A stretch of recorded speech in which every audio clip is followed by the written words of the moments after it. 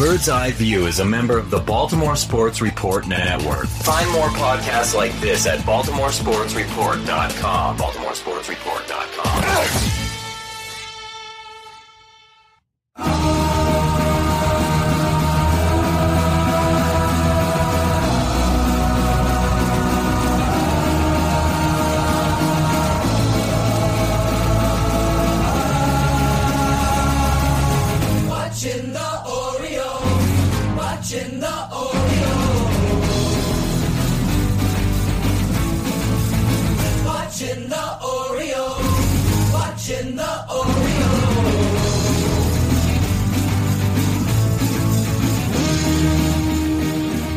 Welcome into Bird's Eye View. When it comes to the Orioles, this weekly podcast is your official source for a lack of insight and for baseless opinion. Today is February 22nd, 2016, and this is episode 152. My name is Jake English. I'm here, as always, riding on the coattails of Mr. Scott Magnus. If you are listening to our voices right now, you're most likely doing it at our website, which is birdseyeviewbaltimore.com. You can also find the show on the Baltimore Sports Report Network, which can be found over at baltimoresportsreport.com/network, where you can find a bunch of great other shows.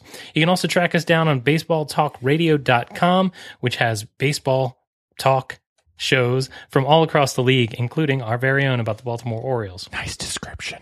You can find our show on third-party platforms such as Stitcher, Miro, and Double Twist. This is going very well.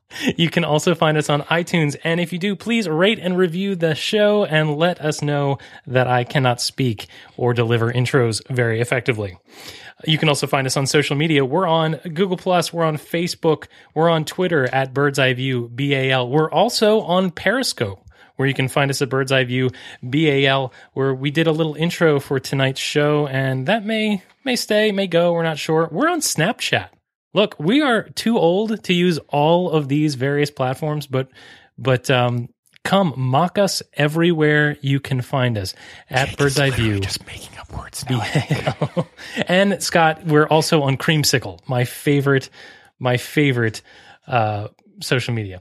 Also, lastly, don't forget to tune in on April 3rd, as a bunch of local podcasts will be broadcasting all day to celebrate the return of Orioles baseball. We're participating in an event that's hosted by Section 336. It's called Birdland Radio, and you can find all the details that you need over at birdlandradio.com. Scott, I'm going to take a deep breath because apparently I can't speak tonight. And while I'm doing that, tell me what you're drinking in this week's Drink of the Week. Jake, I am drinking a Pendulum Pilsner. This is from the Peabody Heights Brewery. It's okay. And it's okay. I've had better from Peabody Heights. Sure, but it's a Pilsner. It's a Pilsner. Okay. But I've had better. Old Oriole Park, highly recommended as a lager. It may be the best lager in the Maryland area. Speaking of brews from the Maryland area, is that a theme? Are we being topical here? Is that what's going on? Speaking of Maryland beers, I'm drinking a Flying Dog. It's a Bloodline, which is a blood orange ale. It's quite good. Had it on Friday for the first time, and I rushed right to my local beer store to make sure I got more. You bought it because it was orange, didn't you? Maybe. Okay. Maybe. It's spring, baby. Simple mind, everybody. Simple mind. Speaking of simple, let's do this real simple. 140 characters or less this week on the Twitters. I want to talk first and foremost about the elephant in the room, but it's a smaller elephant. Ooh, hello. This is a tweet that comes from Orioles Hangout that they tweet at Orioles Hangout. It is a side-by-side comparison picture of Chris Tillman last year in his fat Oprah phase and this year in his skinny Oprah phase with the text that reads, "Big difference, Mr. Tillman, hashtag best shape of his life." Except, here's my issue. Fat pitchers are known to actually do pretty well, all things considering, because they actually see increased velocity. Did we not learn anything from the CC Sabathia debacle when he got really skinny and he lost velocity and he hasn't been the same pitcher ever since? Well, maybe it was the alcohol, actually, now that I'm thinking of it. If he can hit anything like Bartolo Colon, I'm willing to take a shot. Yeah. All right, next week comes from Matt Taylor at Roar from 34, and it got us thinking, what do you do to celebrate spring training? Matt post, pitchers and catchers, time to break out the Orioles garden flag again. Jake, what did you do for celebrating spring training? Well, I I wear as much orange as possible. Yep. Which annoys my wife incredibly because she sees basically February through October as being just an orange laundry pile. Bring out the original Orioles garden gnome, not the Buck gnome, but an actual garden gnome. And then I start babbling about baseball, more so than usual. Wow. Jake, next tweet. I hate to even mention this. Look, our fans have had plenty to complain about in the last decades. But at least it's not this. This comes from Hardball Talk. You can follow him at Hardball Talk. The Yankees think you're stupid. And it's an article going back to the topic of the secondary market ticket policies from the New York Yankees that basically say the New York Yankees are not going to accept printed out tickets any further. Go ahead. Look, this is a bogus story. Oh, is it? There is a real and good reason why the New York Yankees are no longer accepting printed tickets. I know the answer. Because they don't want Sam Dingman and Alan Smith coming into the ball games anymore. It's darker than that. I'm gonna take this in a darker place. They are no longer accepting printed out tickets because they will only accept tickets that are tattooed on the back of Yankees fans' manservants. Okay. It's a good thought. It's not. That's a really. I like the Sam Dingman Alan Smith idea much better, but that's just me. I want to go to a tweet from Aaron Gleeman, who tweets, of course, at Aaron Gleeman. Pablo Sandoval, who was fat when Red Sox gave him a $95 million contract, being ripped to shreds by Boston media for being fat. Look, this makes me angry, and I'm not okay with this. Twitter, Red Sox fans, whoever it is out there, stop making me feel sympathetic towards a member of the Boston Red Sox. I mean, one thing that we've got to point out here, too, is the Boston Red Sox have a long history of having well-physique players out there in the field. David Ortiz is a clear example of a well-physique figure that deserves our utmost respect. He is the specimen of beauty, basically. It takes a lot of conditioning to maul a bullpen phone. Look, I think that this is terrible. Pablo Sandoval may not be the thinnest man alive, but he was at one point very good at what he does at the same BMI or whatever you want to call it. He hasn't changed much except for the fact that he didn't hit last year. And frankly, if he had hit last year, we wouldn't be having this conversation. There's a reason they call him the panda, because he looks like a panda. Final tweet, because baseball isn't used for enough euphemisms.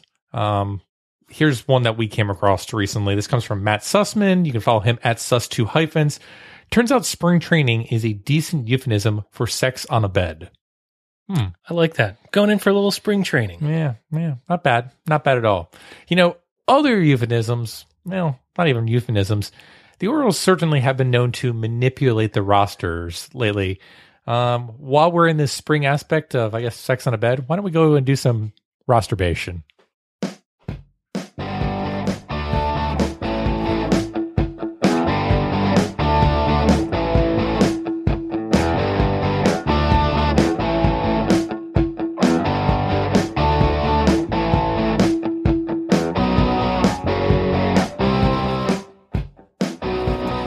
All right, Scotty. Much of the 2015 team is returning, right? I mean, a lot of this offseason has been basically getting back to what we were. We got a few new additions to the team, but there are very few position battles left, and this roster is basically a done deal. You're going to have to forgive me for a moment, but I'm going to talk this whole time as if Dexter Fowler were already signed, because it feels like it's all over but the shouting. Okay. So let me lay this out for you, how I feel like the roster is going to break down, and you can pick it apart and tell me why I'm stupid. Okay. Which we normally do every single year. I'm like, no, you missed this one, you missed that one, but go ahead. And you're usually right. Usually I am, You jerk. Yeah. All right, starters are a done deal, right? So you're going to have Tillman, Gallardo, Jimenez, Gausman, and Gonzalez in some sort of order. Those are your 1 through 5. Barring something crazy, yes. Sure. I'm going to skip the bullpen for a second, okay, because I feel like that's going to be the largest discussion that we have. Sure. For position players, it's simple. You're going to carry 2 catchers, Weeder and Josephs. Yep. All right, going around the infield, you've got Davis, Scope, Hardy, Machado being backed up by Flaherty. Yep. All right. In the outfield, this is the way I break this down, and I think the outfield is the second biggest contingent of discussion. Okay. I've got Trumbo. All right. Let's hope he never gets out there, but go ahead. He's a DH / fifth outfielder. Then you've got Jones, Kim, and a roster space I'm calling Fowler. Okay. All right. And that leaves... So you're calling it foul? I am indeed calling it foul. that leaves us with 2 roster spots left. Okay. Okay. At this point, So we already have a backup catcher in Joseph, and we already have Ryan Flaherty as utility infielder, so you can fill 2 positions with whoever you want. I think with the way the 40-man roster is constructed, you don't have any attractive infield options because the only other infielder on the 40-man is Christian Walker. Yep. So I think that opens it up to outfielders, at which point I think Nolan Reimold, who they've insisted on signing, makes it as the 4th outfielder. And I think they are going to try to hang on to the 5th rule draft guy, Joey Ricard. Yep. I thought at one point that it was either or if Dexter Fowler joined the team, but after looking at it a little bit, I think they will try to carry both. What do you think about that outfield situation? I think you've pretty much knocked it out of the park with the position players. I do think that they're going to either choose between Joey Ricard or Nolan Reimold. I don't think both players are going to end up on this team. But that being said, if I had a choice of anybody on the team right now, I think it's going to be Ricard and Reimold right now. I think the other player that would be of interest to the Orioles to maybe remove Reimold, either in a trade or just waive him, would be Jimmy Paredes. But if I had a choice, I'd be picking Nolan Reimold in the heartbeat right now. Yeah, the thing about Jimmy Paredes is that I'm not really worried about him getting away on waivers. Yeah. So I think that Paredes would be a good guy to hang on to in the organization if he can. Or, he's Danny Valencia who doesn't play any positions. Yeah. I mean, like I said, he's basically a permanent DH. And to be fair, Mark Trumbo should be your permanent DH in most situations. Absolutely. But yeah, actually, I have no issues with that position player allocation. I wouldn't put anybody above leaps and bounds. Paredes may be able to make it if he has another hot spring, but let's be honest, that's probably not going to happen. Unless he Jake Foxes it out, huh? Yeah. All right, let me stop backpedaling. Let me go to the relievers. This is how I see it breaking down. And again, after I'm done talking, you can just rip it to shreds. I've got Britton, O'Day, and Brock as your clear back 3 with Brian Mattis, who they refuse to get rid of. Mm-hmm. All right. I give a bullpen spot to Bundy, who has to make the team if he comes out healthy. Yep. My last 2 spots go to Givens, who I think pitched his way onto the team, and he's going to have to pitch his way out of it in the spring, even though he does have the options. And the last bullpen spot I'm giving right now to the Vanimal, Vance Worley. Okay. What do you got? I don't have anything. I think that's exactly what the bullpen is going to be. I think the 2 players that are on the cut basically are going to be Chaz Rowe and TJ McFarland, who again has options. Chaz Rowe does not have options. I think the only thing I would like to see is potentially a trade in this bullpen, if possible, either of Brian Mattis or of Vance Worley in order to get an option spot, because I think they're going to be in tough needs later on this season. Do I think Michael Givens is going to ride the Norfolk Shuttle many a times this season? Oh, yeah. I think he's going to ride the Norfolk Shuttle many a times. Probably not even for the 10 days. They'll figure some way to get him back up here. But I would really like to see Brian Mattis or Vance Worley come out of that bullpen with an optional player, such as a Mike Wright, Tyler Wilson, somebody in that realm. Drismer Despaigne. Drismer Despaigne. All for one and one for all. Yeah. Or TJ McFarland. Just kind of bounce back and forth between Despaigne and TJ McFarland. But Worley, I would hold on to for as long as possible, just in case something does happen in the starting rotation and you need to substitute someone in. Vance Worley could easily do that for the period of April. So maybe a late spring training trade of Mattis or Worley if necessary. And Worley, I think, is a valuable asset if another team has a setback health-wise and is coming out of spring and wants, a 5th guy or a long man in the pen. The only hedging of the bets that I have going in with the bullpen is that it's very possible that Buck Showalter would want a second lefty, because really outside of Britton, you've just got Mattis back there. But that would require one of 2 things in my mind. The first is that TJ McFarland has to make the club. And, I feel like I crow about this guy all the time and talk about how he wasn't a worthless Rule 5 draft pick. But the thing is, he's a quadruple A player, right? I mean, he plays sometimes in the majors, but he doesn't belong there full time. The only other option I see as a lefty is Chris Lee taking a step forward. Really heralded for the past few weeks. There's a member of the Boston Globe that apparently was watching the Orioles practice and said Chris Lee is an individual you need to watch. Buck was going off about him. Everybody this whole offseason has been talking about Chris Lee. And again, it comes back to Chris Lee was acquired from the Astros organization. I think it was like around May of last year, for international slot picks. The Orioles brought him in. He worked extensively under Alan Mills and Bowie and saw an increase of like 4 to 5 miles per hour in terms of his velocity, his fastball, which is quite impressive for pretty much a 3-month turnaround time. Normally that stuff takes a year for that kind of velocity to increase. For it to happen only after 3 months, the Orioles must have done something significant to his mechanics in order to get that velocity up. It'll be interesting to see whether or not that is still seen in the beginning of spring training. Again, I come back to Jason Garcia, who said, oh yeah, this guy's pitching lights out. He's got tons of velocity. And then he started getting to spring training games and you're just like, it's not really there. Like, you say it's supposed to be there, but it's not really there. So it's cool that people think that Chris Lee has something going on, but I would remind people, Jason Garcia, kind of a same story last year as well. I think Jason Garcia is going to pitch meaningful games for the Orioles this year. In Norfolk? No, I think he's going to be part of the Norfolk shuttle, and I think that he's going to be, forgive the expression, a real important shot to the arm for this bullpen, because he actually pitched quite capably at the end of last year. After he got over the injuries, he logged meaningful innings where he wasn't incompetent, and by that I mean he wasn't throwing behind Jose Bautista. I think that Garcia being able to stay in the minors, in the system this year, is going to take a step forward. And again, I think he'll be up and down, but I think it's a valuable arm to have. Again, I don't see how you're pulling the Norfolk shuttle with the current bullpen that we have. Trade that Vanimal, baby. Yeah, or Brian Mattis. Or Brian Mattis, please. Yeah. I will say, though, that we don't have that many lefties on the 40-man. Outside of the two that I named, there's also Chris Jones, and really, we don't have a whole lot of other lefties that are available if Brian Mattis gets traded. Position players, I listed Fowler, like I said, because I'm an idiot. But I want to talk about this Reimold, Joey Ricard thing. Let me ask you this.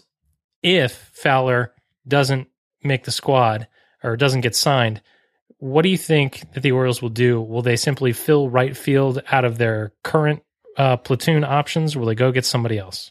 I think they would fill it with a Daryl Alvarez is my best get. And I would think that a player such as Nolan Reimold or Joey Ricard would be replaced with a Jimmy Paredes again. But I think Daryl Alvarez is your starting right fielder come opening day if the Orioles don't sign Dexter Fowler. And we'll go from there. But like I said, you've already put the foul in, so we're just going to stick with it for the time being. All right, that works for me. You talked about it earlier, which is Ryan Flaherty. Yeah. Ryan Flaherty's ability to play every infield position and frankly play it at a major league caliber defensively is what allows your 24th and 25th guy to be outfielders, in my opinion. Yeah. And the crazy thing about him is that Ryan Flaherty can play the outfield positions except for center himself. So I think that he's invaluable to this club. He's also your third catcher. He's your third catcher. He will run and grab coffee. He does everything you need him to do. All right, you were better at this than I am. Yeah. So I'm going to give you some time here. Who is your long shot, your dark horse for making the club as of today? Pedro Alvarez. All right, I like this. Tell me more about it. All right, so if the Orioles are going to go all in, they might as well go all in and basically, try to get as much value as possible. Now, Pedro Alvarez, again, you look at him defensively, absolute hot garbage. I'm not offering him for a first baseman gig. Again, we've already got Chris Davis and you already have Mark Trumbo. So the question people are going to ask, what's the deal with Pedro Alvarez? Well, if you take Trumbo and you basically say, we're going to have you bat against, left-handed hitters, and we're going to take Pedro Alvarez and we're going to have you bat against right-handed pitchers, you could have a pretty decent DH platoon there. You could have a situation where I think Trumbo is batting, I think it's 130 weighted runs created plus last year against left-handed pitching, and you've got Pedro Alvarez who's like 115 or 120 against right-handed pitching's weighted run created plus. I mean, if you have both those players together as a DH, you're talking about, a 2 to 3 WAR DH, in my opinion. Again, it depends on the deal for Pedro Alvarez. But if you could get Pedro Alvarez for $4 or $5 million, I make that move in a heartbeat. And I basically put Reimold away and I say, I've got, Fowler as my third outfielder. I've got Ricard as my fourth outfielder. And I've got fifth, if I need him, Mark Trumbo to go out into the outfield, or even Chris Davis to go out in the outfield as a fifth outfielder, just to serve in serviceably in case someone is injured until you can bring somebody up from Norfolk. But Pedro Alvarez, platooning at DH with Mark Trumbo, I think could be of a high value for the Orioles this season. Okay. I think it's great. I think, if they're going to spend money, do it, get whatever you need. Let me ask you this. Does having a guy like Pedro Alvarez, who's a left-handed bat, and for a while there it seemed like the Orioles were so heavy-handed being right-handed, and they needed some lefties. Does having Pedro Alvarez in any way, shape, or form make Mark Trumbo available for trade? No. No. Absolutely not. Okay, so you view those as a necessary tandem. Yes. All right. There's no way in the world I'd be trading away Mark Trumbo in order to put Pedro Alvarez into this lineup. If anything, I would keep Mark Trumbo over Pedro Alvarez and give him more at-bats. But I think Pedro Alvarez is an interesting Delman Young-like player where you could bring him in. Sorry. Easy. No one is going to slap anyone in the face with any currency on this podcast, Scott Magnus. And I think it would be a very interesting pinch hitter for a certain regard. But I also think that he would be a very interesting platoon option. So if I'm going to go out and spend some money, I'm going to drop $4 or $5 million on Pedro Alvarez and see what I can get from him as a pinch hitter. All right. I like that. My long shot is Chris Lee. I've already talked about it. I think that the most likely scenario is that Worley gets traded for a bag of balls, basically. Chris Lee makes... Or draft pick. No, that only happens in the other direction. Oh, no. I'm saying we'll trade away our draft pick in order for someone to take him off our hands. Yes, I like that very much. Oh, no, you do not like that very much. Take that back now. I simply don't think the odds are very good. And if we're going to talk about the odds, I think maybe we should do a little over-under.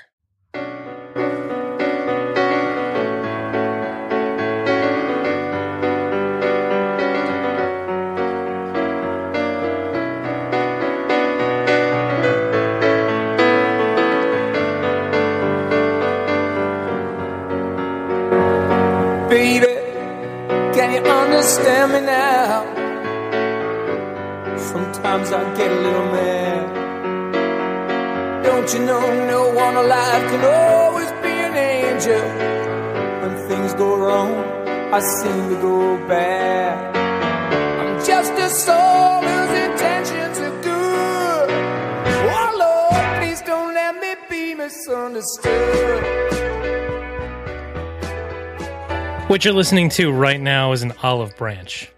Look, we have been harsh on a good friend of ours when it comes to his musical taste. We have invited Jabby Burns of the Baltimore Sports Report Network, of Baltimore Sports Today, the daily podcast of that said network. We have invited him here, A, to redeem his good name when it comes to music, B, to check us on our off-season pessimism, and most importantly, to bring that degenerative spirit to Bird's Eye View.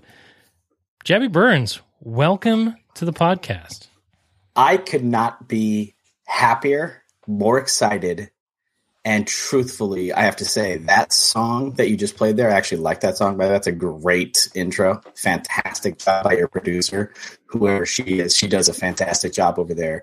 But I'm excited to be part of this program. A podcast that people actually listen to, I want to be a part of this. Hey, listen, 6 people in their basement or in jail, there are our go-to people. Yeah, we'll see how many people can actually recognize that music and who was the original band that actually played that music, because it certainly wasn't the original band. What's your demo over there? We're definitely in the 60 to 75 demographic, so we're in the Tampa Bay demographic is the way I'm saying here. A lot of Viagra commercials. All right, Jab, this is can you say that on this? Yes, you can say that on this podcast. Okay, good. Talk to me. We have all the editing that's necessary. Love this energy that we got going on the network, too. Yeah. All right, so let's start off. Most important question that we throw to any of our guests: what's your drink of the week? I had a blonde beer. Now, as you know, or many people that all 4 of the people that listen to me know, that I usually stick to the clear. I'm a big Tito's supporter. They actually follow me on Twitter, which is, I don't know if that's sad for me or them, but it's sad all the way around. Big Tito's supporter. But I had a fantastic beer. Knew I was coming on this show. I had a Farmer's Daughter blonde. And I have to say, the Farmer's Daughter was actually about as good as the picture of the Farmer's Daughter on the outside of the can. So I'm going to go ahead and I tweeted that out to your all your followers there too, so you can take a look at it. But pretty solid, I have to say, for a blonde beer, which is not a manly type beer, right, guys? That's like from Stedman Brewery. Is that right off the top of my head? I think so. Yeah, is that Mount Airy off the top of my head? I think it is a local brew. A buddy of mine, my neighbor, actually brings me all kinds of beers and has continued to try to make me a man, and he is working hard at it. I can promise you that. All right. Well, I'm glad that you enjoyed the Farmer's Daughter, and we'll go from there. So, Jabby, you know me. I've been a little pessimistic with this offseason. Us Sabre nerds have looked at this Orioles team, and, we've said, yeah, I'm not sure if they're as good as, what people think they may be. I think they're kind of very similar to being the 2015 team. And are we really going to be back to being, a 500 team all over again, even after the exorbitant paying spree that Peter Angelos has gone on this offseason? So my question to you, sir, is this.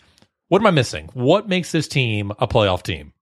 Oh, I don't know if I'm going to have to pull all those words out of my mouth from that you just put inside of there with the playoff talk. But I will tell you this. If I asked you before the season, so I'm going to ask you a question, even though you asked me a question, and it is your show. If I said before the season, Chris Davis is going to be back, or before the offseason, all these guys are coming back, they're going to add a mediocre. I'm with you guys. I don't think Gallardo is any life killer by any stretch. I think he's fine. He's a warm body that'll get the ball the fifth day. And probably Dexter Fowler. Are we allowed to even talk about that at this point? Or is that still kind of like we don't want to jinx it? We've already written him in at this point, so you can continue. He's pretty much in. I think he might actually take his physical before Gallardo does, by the way. At this point, I have to look at this team that won 81 games last year with the pitching staff the way that they did. I mean, think about all the guys in that pitching staff, the Ubaldo experience, as we'd like to call it on the old Slack chat. The pothole experience. You had the fat Chris Tillman that all of a sudden came in and now looks like Brady Anderson circa, 2000. Let's just stick with 2000. You start looking at some of these guys coming back here, and then the jump, in my opinion, that I feel like is the X factor is Kevin Gausman. Kevin Gausman, I think I heard you guys talk about it. He, to me, is such a big I don't know. He's like, his ceiling is so high, but I just feel like he could step up and be that guy to kind of not say hurry up and grab it to be an ace, to be what Jake Arrieta was to the Cubs last year. Hold on, let me take a quick drink as I say that.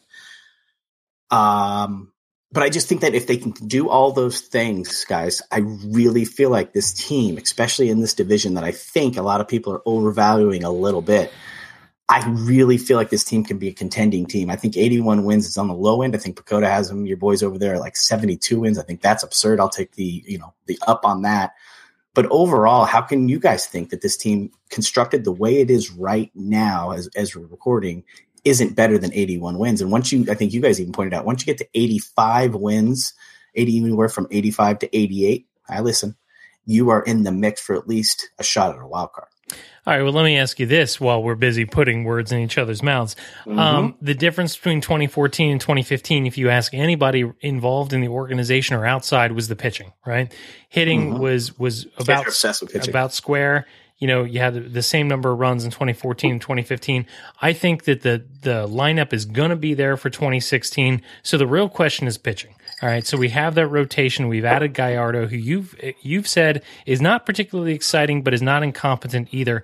My question to you is this. Is this rotation going to bounce back?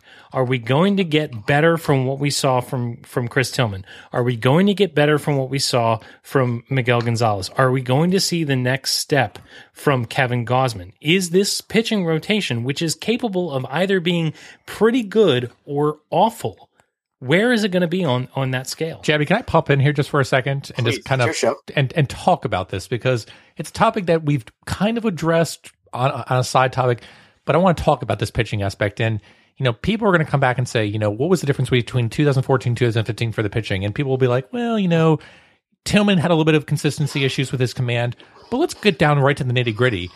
2014, we always talked about the ERA versus FIP differential. And you look at the FIP, and, there was comments I've made to Rockabacco at that season, and he was like, Orioles are top 5 in ERA for, the American League in June of 2014. I posted back, I was like, yeah, but they're dead last in terms of FIP, so how long can that last? Well, it lasted for the rest of the season, and it comes back to what Orioles fans have been saying for probably the last 3 years, which was the Orioles defense is a top 5 defense. Except for last year. Last year, the Orioles were not a top 5 defense. In fact, they were probably a top 15 defense. Just in terms of runs, in terms of a difference, there was about a 20-run difference between the 2014 season and the 2015 season. If you consider that 4 runs equals a win, if you can get those 20 runs back, that's 4 or 5 wins right there for me. I think that's an easy way for you to consider this team to be able to get back to being a really good playoff team. It doesn't have to do just with the pitching.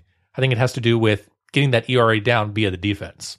I've been on the show for 10 minutes, and I've already got my boy on my side already here, Scott. I love this, the way you're coming from here on the defense. Now, if you also remember too, that it would also help. That defense would also help if Jonathan Scope could actually run faster than JJ Hardy, but that's a total side. Shots fired. That's okay. I see where he's going. I might have a wager on those two in a race, but that's a different story. I see where you're going here. Defensively, though, if you think about 2014 as well, towards the end of that season, Matt Wieters wasn't on that team. You got to remember that too. How crazy is that? Matt Wieters, Manny Machado, Chris Davis, not on that playoff team that went to the ALCS. I think that's something that we sometimes forget. Not you guys, but I mean people from the outside that look at this team. So I can see that. Last year, Manny, I felt like started off really slow defensively. I know he's the greatest third baseman since Brooks Robinson, but he really did kind of struggle. Now it kind of evened out when you get the numbers together, and I'll say this: I do believe the defense is going to be better. I don't know what to expect from the bigger, heavier set guy in left field in Kim. I have no idea what's going to happen out there, but I think that between Fowler and Jones, it's going to be taken care of in the outfield. I think Kim's going to maybe have like 4 or 5 putouts, for the whole season. I think Hardy coming back is going to help the defense. I totally agree with you. I think that's huge for this team. And to your point, Jake, on the pitching, can you not see Chris Tillman coming back and having a little bit better year now that he doesn't have to think about the quote unquote possible 4-year extension that he was talked about last offseason? I'm just saying this. I don't know these guys per se. I just know what I hear. And I know that Chris Tillman has a lot going on up in that big dome of his sometimes. And sometimes when he's out thinking himself, things don't really go as well. And you can kind of notice that when he comes out pitching sometimes. And you notice it takes him like 4 hours to get through 3 innings. That's what I'm trying to say. I think that there's going to be some guys that are going to have a much better year. Yes, I think Chris Tillman is a solid number 3, could be potentially a number 2. Kevin Gausman needs to be that, take that jump. I think Ubaldo is you're going to get with Ubaldo. You're going to throw it up in the air. You're going to say this is going to be, that's fine with him. The one guy that really scares me, it's the rotation guys, is Miguel Gonzalez, and he always has. And I think that little boy, that little Mexican, as somebody calls him on Twitter, I think he's a fantastic bulldog. I call him a bulldog because I love the way he pitches. The problem is he has to be perfect. And when you have to be perfect in the major leagues for, let's just call it 30 starts a year, that's very difficult at this level. That's the one guy for me that I still think needs to be. I actually think that the Orioles still are working on a 4-man rotation now. They've even added Gallardo, just because I think Miguel Gonzalez is the one guy to me that I think that the Orioles really kind of move on from at some point. It can't be now, guys, but it has to be at some point, because I really feel like he might be the guy that could be keeping this team from, maybe getting to that 85, 87 win total. All right, let me ask you this. I agree with you wholeheartedly about Miguel Gonzalez, whom I love, who I really root for. He's an easy guy to root for. He's been just a joy to watch since 2012. But I agree. I think he's the weak link in the chain of pretty weak links. Let me ask you this: with the offense that the Orioles have, because I think that it's a particularly potent offense, how good does the starting rotation have to be in order to be the Trent Dilfer of the Baltimore Orioles, with a great defense, with a great bullpen, with a pretty prolific offense? How good does the starting rotation have to be to simply carry the day in order to get us to a team that can win that 85 to 88 games? I listened to our boy Steve Molesky on the local radio today, and that guy's got about more nuggets than anybody. He's a Towson alum. I give him a lot of shine. And he said something about the Kansas City Royals that really stood out to me. I'm sorry, you did this on purpose, right? Didn't the Kansas City Royals finish like 11th in ERA, starting rotation ERA last year? They did. They also had pretty much the best defense of pretty much any Major League Baseball team over the past decade, and also had the best bullpen. Bullpen was not terrible. Oh. Yeah. So let me get this straight. They have a good defense and they have a good bullpen. Yeah, they have a much better defense than pretty much the Orioles have ever had in the past 5 years. Okay. Can you see where I'm kind of heading here to just kind of help my point here? My point is, The Orioles also had, I think, the sixth best ERA in the year in 2014. I'm not expecting that to happen again. No, I don't think that's probably going to be the case. But to answer your question, Jake, don't you think this offense is going to produce more runs than probably even that team did in 2014, Nelson Cruz aside? I don't think that's the important point. I think the important point is can the starting rotation, and I don't know the answer to this question, can the starting rotation be good enough to hand it over to the bullpen, the defense, and the offense, which are areas of strength that we have identified, and can the offense avoid from disappearing entirely like they did for two stretches in the month of August? And coming back to Jabby's point is there are instances such as the Royals of last year, and people will constantly point back to, oh, you had one team that went really far. However, you can point to a multitude of teams and say, oh, that team was, really was able to achieve something that is not normally used to being happen. Normally, you've got to be a top 15 team in terms of starting rotation in order to have a pretty decent chance that are in the playoffs. That doesn't mean that you can't have an outlier such as the Royals last year, but the Royals had other outliers from their defense, from their bullpen, and also a shit ton of luck, everyone, okay? That, things just magically their manager is a buffoon, in my opinion. Ned Yost is an interesting manager at best. So no, I'm with you, because you really look at the teams that were in that too, and I was trolling you guys a little bit with Steve. In regards to the Cubs were in it, you look at the Dodgers, you're looking at the Mets, who were the World Series opponent for the Royals. I'm with you there. I just was using that as kind of to help me out a little bit, and I'm not trying to compare the Orioles to the Royals by any stretch, because I don't feel very strongly towards that team in Missouri. I'll just leave it there. Oh, so you're a Cardinals fan is what I'm hearing. I love the Cardinals. God, the Patriots of baseball. Who doesn't love the Cardinals? Oh, baby. You just like getting information from the Astros. That's all. Oh, my God. I hate the Cardinals. Zach loves them, too. It just makes me crazy. Yeah. So, yes, to your point, yes, it's going to be difficult to run away with this division based on what our starting staff is. But I'm going to go to this thing, and I'm going to go to my – hopefully not my grave this soon. Let's just hope it's, years from now. But let's just say I think the Orioles aren't done adding to this rotation, not through places like the free agent market, which I would love to talk to you guys about, Gallardo, if we have the time, just because where he ended up lining up in this whole litany of mediocre free agent starting pitching, but at the deadline, because I think there's going to be a lot of teams that are going to be pretty terrible this year. And what they're going to want to do, and especially small market teams, Padres, are looking to do is dump some players that they don't want to have to pay and try to get something back. The Orioles are into giving things away of late, shall we say. And last time I checked, the owner has clocked a lot of mass and dough and some of, I guess, Jake's season tickets to the tune of $250 million this offseason. I'm guessing he's not going to have a problem with shipping some more guys out to try to acquire some starting pitching at the deadline if this team is in contention. I guess the question that has to be asked, though, is if you're going to ship out talent in order to get something of any much value above like a Miguel Gonzalez, for example, what are the Orioles going to actually give up that is of any value to a team that would be giving something up? I got it. Jonathan Scope. Oh, my gosh.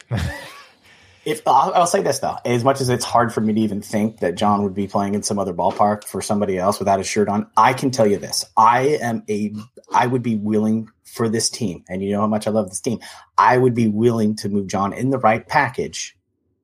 Leave it there.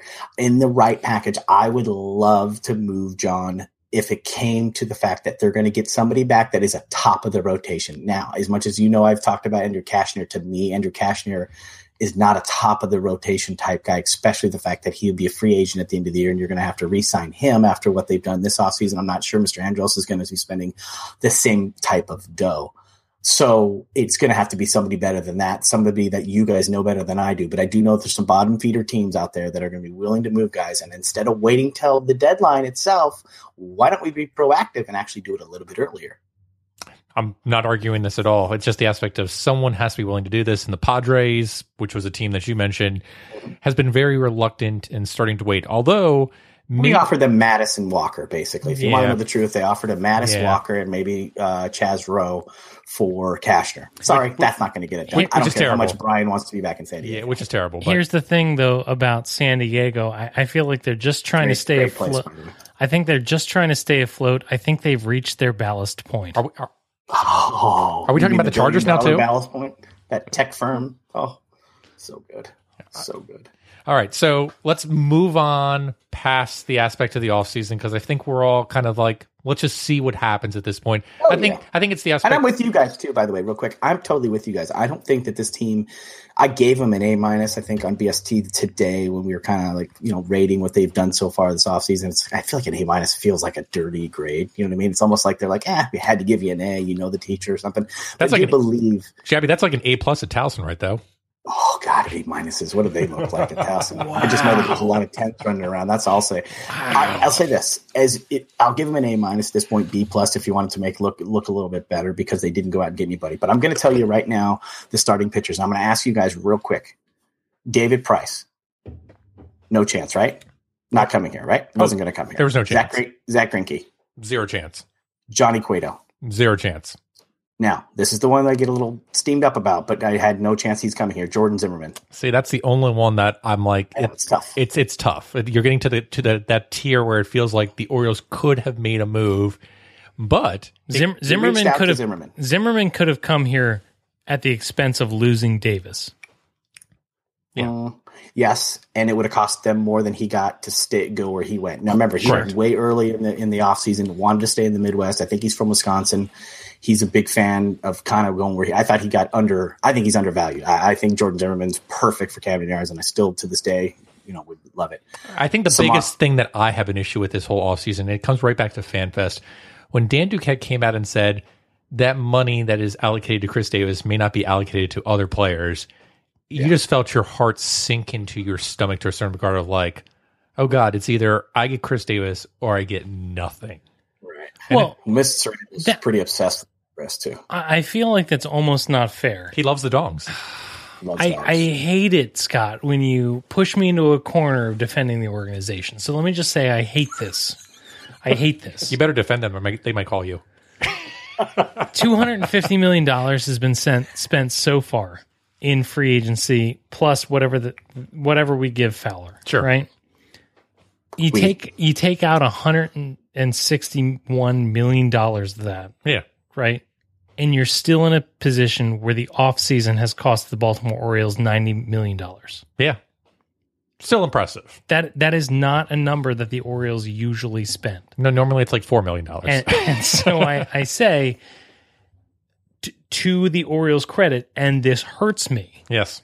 That in addition to whatever they spent on Davis, they have also spent on the rest of the offseason. You're right. They have gone and basically increased their payroll to a point that they are basically pretty close to a top 10 payroll right now.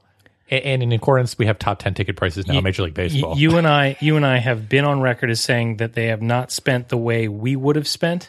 Yeah. But you can't say they haven't spent.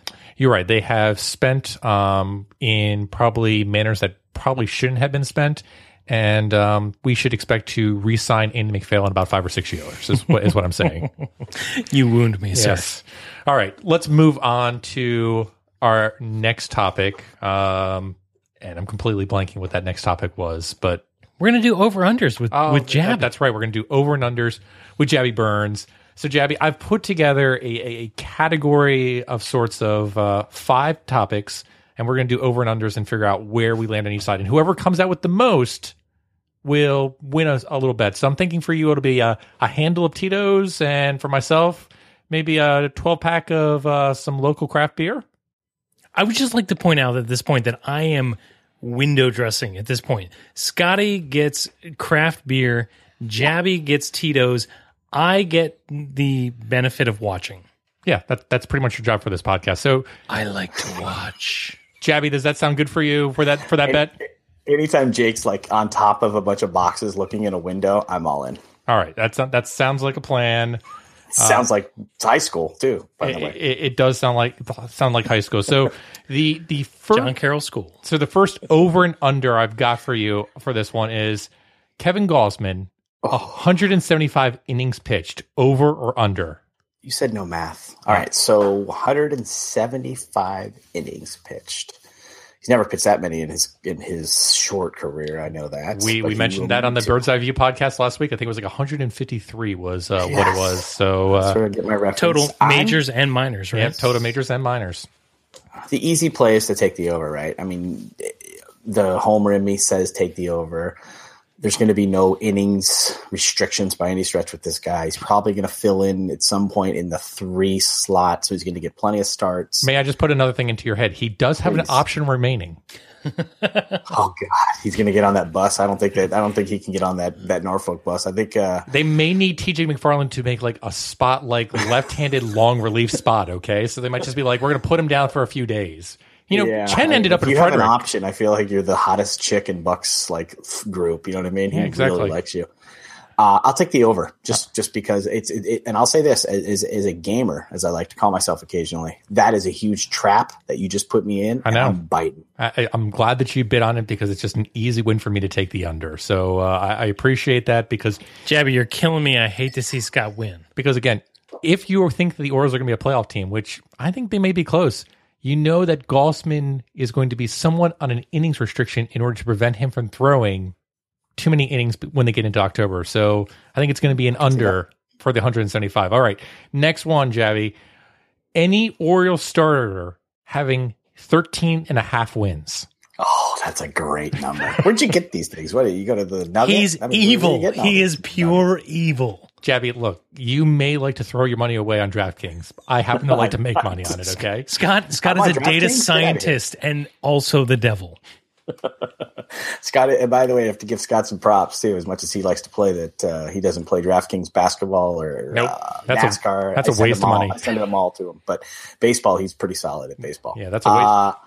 I'm going to take the over there as well. All right, I actually like the over there, but I'm going to take the under on it and hope the Orioles somehow have a lot of wins in the bullpen, basically. But I do like the over there. 4 2/3, a lot of 4 2/3. Yeah, exactly. I'm window dressing, so my vote doesn't count. What do you think, Jake? Yes. You think yes? Okay. All right, next one. We're going to go to the big man. We're going to go to Chris Davis. Over and under 42.5 home runs. Under. All right. I'm going to go over. If there's one thing that Chris Davis is good at, it's hitting over 42 bombs. There are going to be a lot of strikeouts with it. He's going to hit it. Jeez. Wow. Sorry. Wow. Was that too soon? We're going to edit that right out. Don't worry about it. All right, here we go, gentlemen. Bonus over under. Bonus over under. Okay. Bonus under. Totally unresearched and not intelligent. Oh, this is a Jake thing then. Okay. 7-year contract. Chris Davis, does he within the next 7 years hit the warehouse? No. Batting practice? Batting practice, yes. Yeah. No way during a game. They let it go. No way during a game. If Josh Hamilton couldn't hit the warehouse and some of those home runs that he had, there's no way that 468, right? Yeah, there's no way. Right. Yeah, I saw Bonds 468. Do it. Yeah, all right. I saw Bonds do it when he was in for that series when they played that doubleheader back in. I mean, I'm so old that these people that listen to this podcast have no idea that the Giants used to come to Camden Yards. Are we talking about the Marlins batting practice coach right now, or yes, the tiny Marlins batting practice coach? When he was in his heyday, he hit the warehouse in batting practice. All right, pretty solid. With his ego, no. So now that Jake now that Jake has ruined the over and unders, we're going to continue on. That's what I do Jake, here. By the way, that ruined it. So we're going to talk Manny Machado now, and you know Manny Machado, great future player, Yankee Manny Machado, or future Marlin. Stop it. Look. I'm going to come back and pull Jonathan Scope. I think the only way that Manny Machado stays on this team is because of Jonathan Scope. Jonathan Scope. He's out of your league. Go ahead. All right, so Manny Machado, over and under, 20 stolen bases. Ooh. Under. He's going to hit third most of the year. So this team hates stealing bases. Under. I'm going the under on that one too. I just don't see. I think Manny was coming out last year to basically show that his knees were okay. Yes. I don't see any need for him to go out there and steal that kind of bases this year. That's need KNEED. All right. Yeah. So we're going to end up with the greatest one of all. With the great one. Jonathan Scope. They compare him to Gretzky a lot. Now, to put some perspective in terms of history here, Jabby, you bet me last year that Jonathan Scope was going to have more home runs than Nelson Cruz. Is that correct? Did that work out? Is that still gone yet? Or are we still, is that a double? I think that was a 2-year bet, wasn't it? If you want to make a 2-year bet, we can do that. Slower or faster than JJ Hardy? Yeah. So, Jonathan Scope, over and under 25.5 home runs. God, you're trolling me with this one, too. He's mean-spirited. 25.5 is a lot for John. He's going to be hitting 7th, maybe 8th. I mean, he's going to be the best 7th or 8th hitter in the world. God, God, you want me to take the over so bad. It's you know so what? fun to watch this happen to somebody else, by the way. I will take the over. I do believe that John can hit 25 and a half home runs. And that half home run, I will be dancing a jig out in center field. You see, in Jabby Burns City, all the benches say, Jonathan Scope, greatest hitter in America. Yes. He's dope. I just want to point out, too, that as 25 and a half. I mean, can you put it any higher? I mean, you could have said 30 and a half, and I'd be like, well, you know. 75 and a half home runs. At least we did this professionally and we threw the halves in there so there can't be any pushes, because the last thing we want is pushes here. So, yes. but I'm surprised you didn't put a money line with it as well. Nah, I didn't put a money line. Next time you come on the show, we'll put money lines on there. So, Jabby, thanks so much for coming on the show. Are you taking the under, I'm guessing? Oh, of course I'm taking the under. I mean, there's no way that he's going to have 25 and a half home runs. He's going to have Cart that up. Somebody cart that up. That's fine. It's like going to be like 21 or 22 home runs, or he's going to hit like his 25th home run on the last day of the season. Jabby's going to come on, one more. And he's just not going to quite get it. But no, there's no chance that he gets over 25 and a half home runs. No chance. And the scary part is they're going to be up by 10 games, and he's probably going to sit out the whole last week of the year. Probably. But, you know, it's nice that you're continuing to donate to my cause of my beer collection. So thank you so much. Again, anytime I can help. For coming on the show. So what are you guys talking on BST this week? And how's the BSR podcast going too? What are you guys talking about on there? Well, on the BSR podcast, and I appreciate with the plugs, BSR podcast, our boy Patrick got married. And it might have been the longest wedding / honeymoon of all time. So Patrick's been on. And since Patrick's been gone, Mello Trimble has not found himself. So I'm hoping Patrick gets back soon so that Mello can also find himself, because I'm throwing out a little stat here. Mello's 13 for his last 54 from the field, if you're into those kind of things. And that's not good last time I checked. Now, I went to Catholic school, and I know from that if you find yourself, it makes you go blind. True. And he will not find himself or go blind, but he looks like he's going blind sometimes when he's dribbling the ball up the court. I know you guys are big Terps guys as well. So we talked a little bit of Terps, BST. We also broke down a little bit of the Gallardo situation. Your boy Zach Wilt is a big fan of you guys, of course, and he hates giving up draft picks. And I keep telling him that we have terrible drafts, so what does it matter? You're right. We should just basically give up all our prospects, because why does it really matter? Window. Plus, if you're going to spend $250 million in free agency every year, you don't need to worry about the draft. Absolutely. We should put pinstripes. Baltimore Yankees. Yep. Put pinstripes on the uniforms. Yes. Well, I appreciate you guys slumming it and having me on the show, though. Appreciate you coming on, Jabby. As always, we enjoy your money, and we'll talk to you in the future. All right, brothers.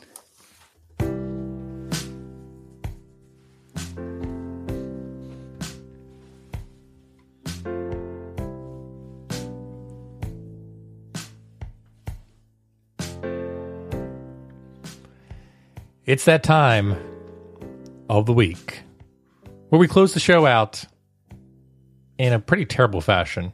Let's blow the save. Much like Kevin Gregg.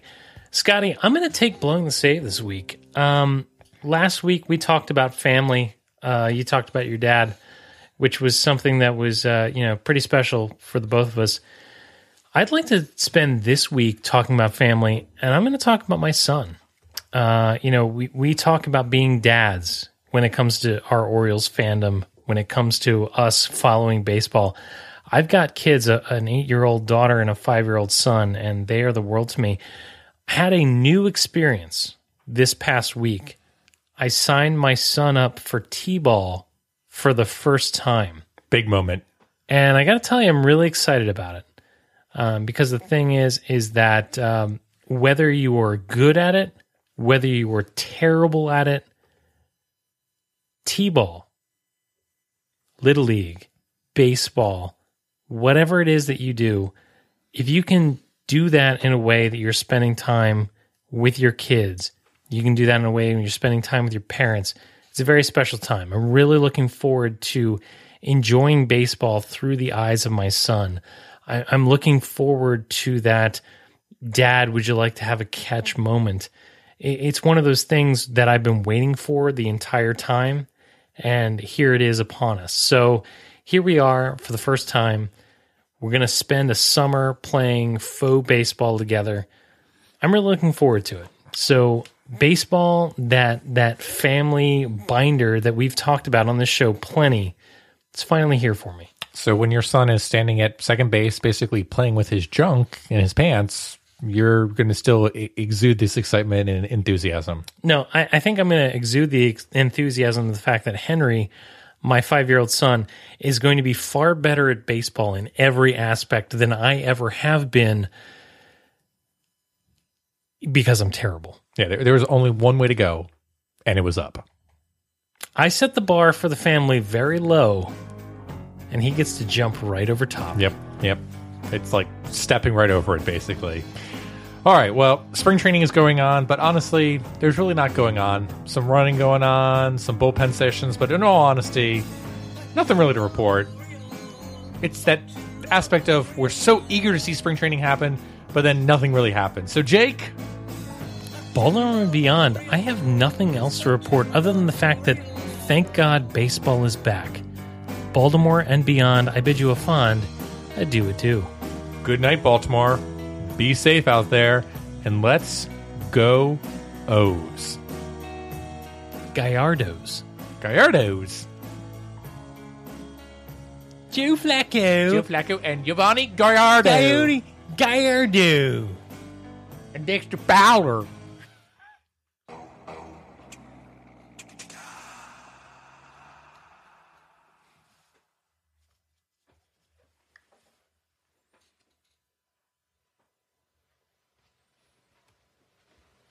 You're still here? It's over. Go home. Go.